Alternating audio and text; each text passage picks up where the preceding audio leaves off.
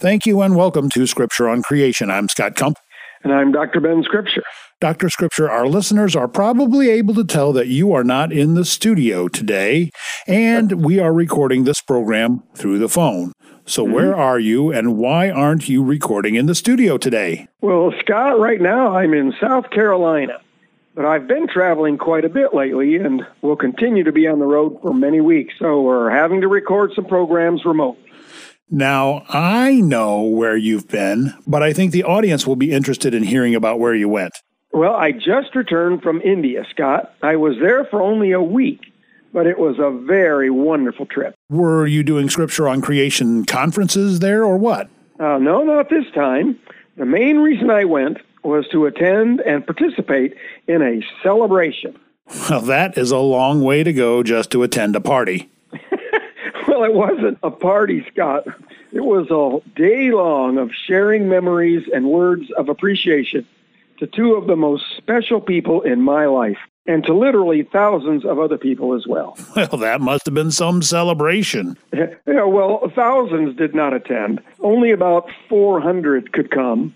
But my dear brother and sister in Christ, Abraham and Grace Thomas, have truly affected thousands of people's lives in India, as well as many lives here in the United States.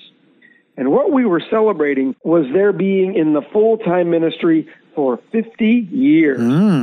So many of the pastors and church planners and missionaries that Abraham has trained and discipled over those years gathered together in the hometown of Abraham and Grace, Koduncherry, Kerala. And they gave thanks to them and to the Lord for their exemplary lives of faithfulness and service. So the Thomases live and minister in India, and I remember you mentioning them before, but how is it that you know them? Well, that's a good question. Abraham and Grace are Indian nationals, but they began their ministry back in 1972 in Winona Lake, Indiana. Abraham had attended Grace Theological Seminary. Which is where you went to seminary. No, that's right.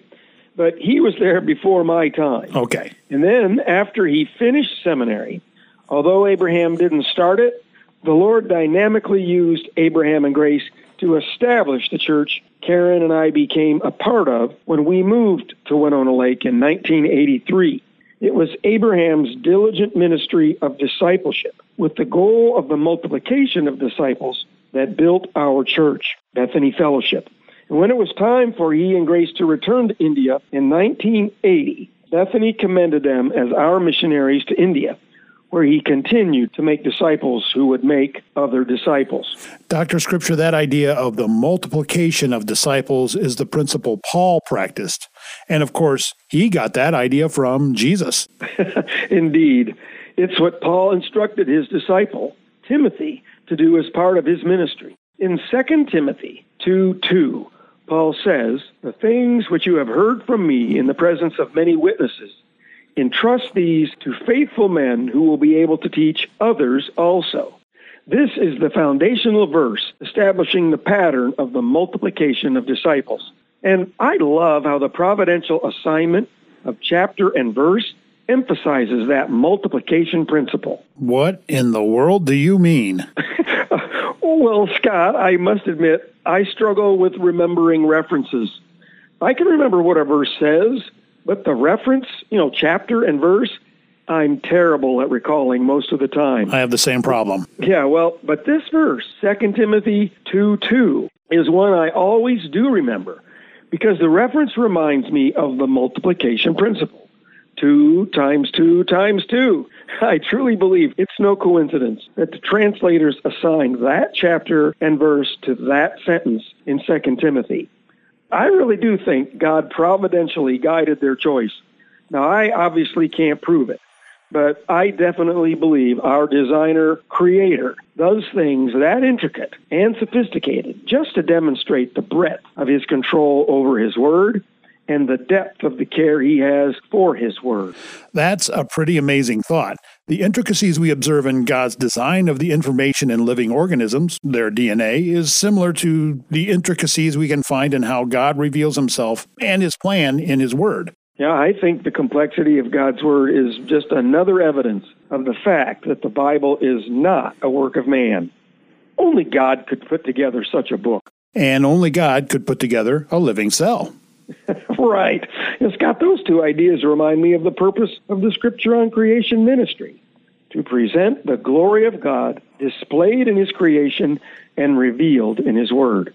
But getting back to the purpose of my going to India, it wasn't to share on creation, but to share with hundreds of other brothers and sisters in Christ their gratitude to the Thomases for the impact they've had on their lives, and gratitude to the Lord for bringing them into our lives. The mission work spearheaded by Abraham has been one of the major focuses of my life's ministry, a work that began in 1980, before I had even met the Thomases, when Bethany sent them back to India.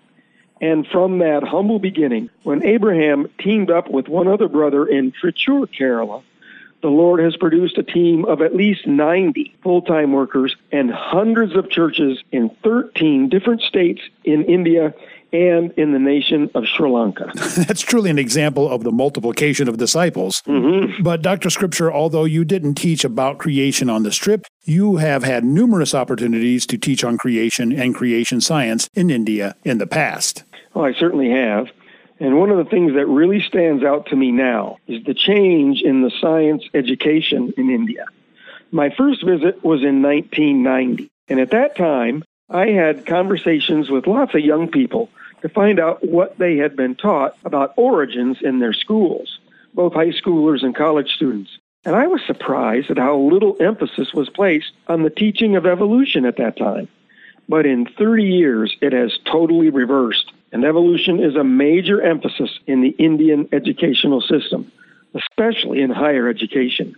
And tragically, as happens in this country, more and more young people who are raised in Christian homes are being challenged by their teachers and schoolmates with evolutionary claims.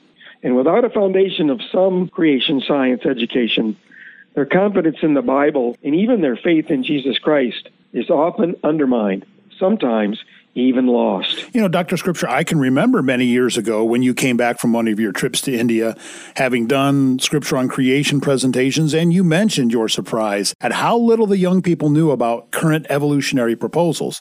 Sounds like that has changed, along with many other changes in the nation of India. Yes, when I first visited India, it was very open to all religions, including Christianity. In fact, one of the priorities of the government was to make sure religious tolerance was observed. And wasn't that, at least in part, due to the fact that India has such a diverse religious population? Oh, indeed. And Christianity is and always has been a small minority in India. But the freedom to practice one's faith was carefully protected. Now, it can be very dangerous to share your faith in Christ in India. The government is extremely anti-Christian, and more laws are being passed that curtail the rights of anyone espousing any religious practices other than Hinduism. And yet the true believers in India are undaunted in their zeal to proclaim the name of Jesus Christ, because there is no other name under heaven that has been given among men by which we must be saved. That is what my brother in Christ and dear friend Abraham Thomas has been doing for 50 years. And what a glory to God he and his wife Grace and their faithful sacrificial ministry has been for those last 50 years. And as a result of my many trips to India on behalf of Bethany Fellowship, our church which commended them to the ministry they've been conducting there in India for the last 42 years, I've had the joy of making friendships with dozens of the Christian workers associated with the mission work begun by Abraham. Well, Dr. Scripture, it sounds like you had a very special time while you were in India, even though it was just a short trip this time. But we're recording today's program over the phone because your travels away from home are not just for a short time. What and where are your plans taking you now? Oh, I'm glad you pointed that out, Scott. I'm planning several Scripture on Creation presentations in the southeastern part of the U.S. in the coming weeks and months. Anyone in the Augusta, Georgia area would be welcome to attend the conference being held at the North Augusta Bible Chapel in North Augusta, South Carolina, which starts on Sunday, February 19th and goes through Wednesday, February 22nd. So if you're interested in getting any details, you can find that information on North Augusta Bible Chapel's website, which is northaugustabiblechapel.com. Those words are all spelled out. NorthAugustaBibleChapel.com. Just a clarification, Dr. Scripture, did you say North Augusta, South Carolina? Didn't you mean Georgia? No, North Augusta is just across the Savannah River that divides Georgia from South Carolina. Augusta is in Georgia. North Augusta is in South Carolina. Oh. So to reiterate, North Augusta Bible Chapel is hosting a Scripture on Creation conference starting Sunday, February 19th, and anyone is welcome to attend. Now, Scott, we haven't had much to say about creation in the program today, but, I did have a couple of experiences while I was in India that related to things we just recently talked about on a couple of programs. Remember we were discussing the tree of life that the Lord had planted in the Garden of Eden? Yes, and among other things, that in the book of Revelation it says the tree of life bore 12 kinds of fruit. And so you and I listed 12 different kinds of fruit as an example of how amazing it would be if a person could pick all the 12 different fruits we listed just from one tree. Yes, we did. And do you remember one of the fruits I listed was jackfruit? You didn't know what that was. Yes, and you said it grew in India. So did you get some this time around? You mentioned how much you liked it. Yes, I did. It was just starting to get ripe in India. What a marvelous creation jackfruit was when the Lord was creating the plants on day 3.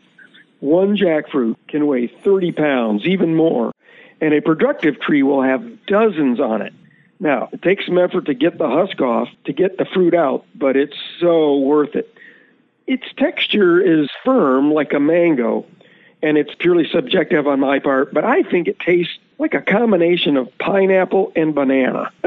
And speaking of bananas, another thing we discussed in our last program was that before the flood, it appears that God intended for people to just eat plants. Well, let me ask you, Scott, do you like meat? Well, I generally avoid animal flesh unless it's beef or pork or lamb or poultry or fish. Well, me too. Well, not having those tasty options on the menu could make one think you get bored just eating plants. Yep. But that underestimates the variety of plants God has created. Bananas, for example. In this country, we basically get 2 kinds. The cooking banana, plantain, and, the more regular sweet kind. But in India, they have so many varieties of bananas, as many as we have apples. And they all have different flavors and textures.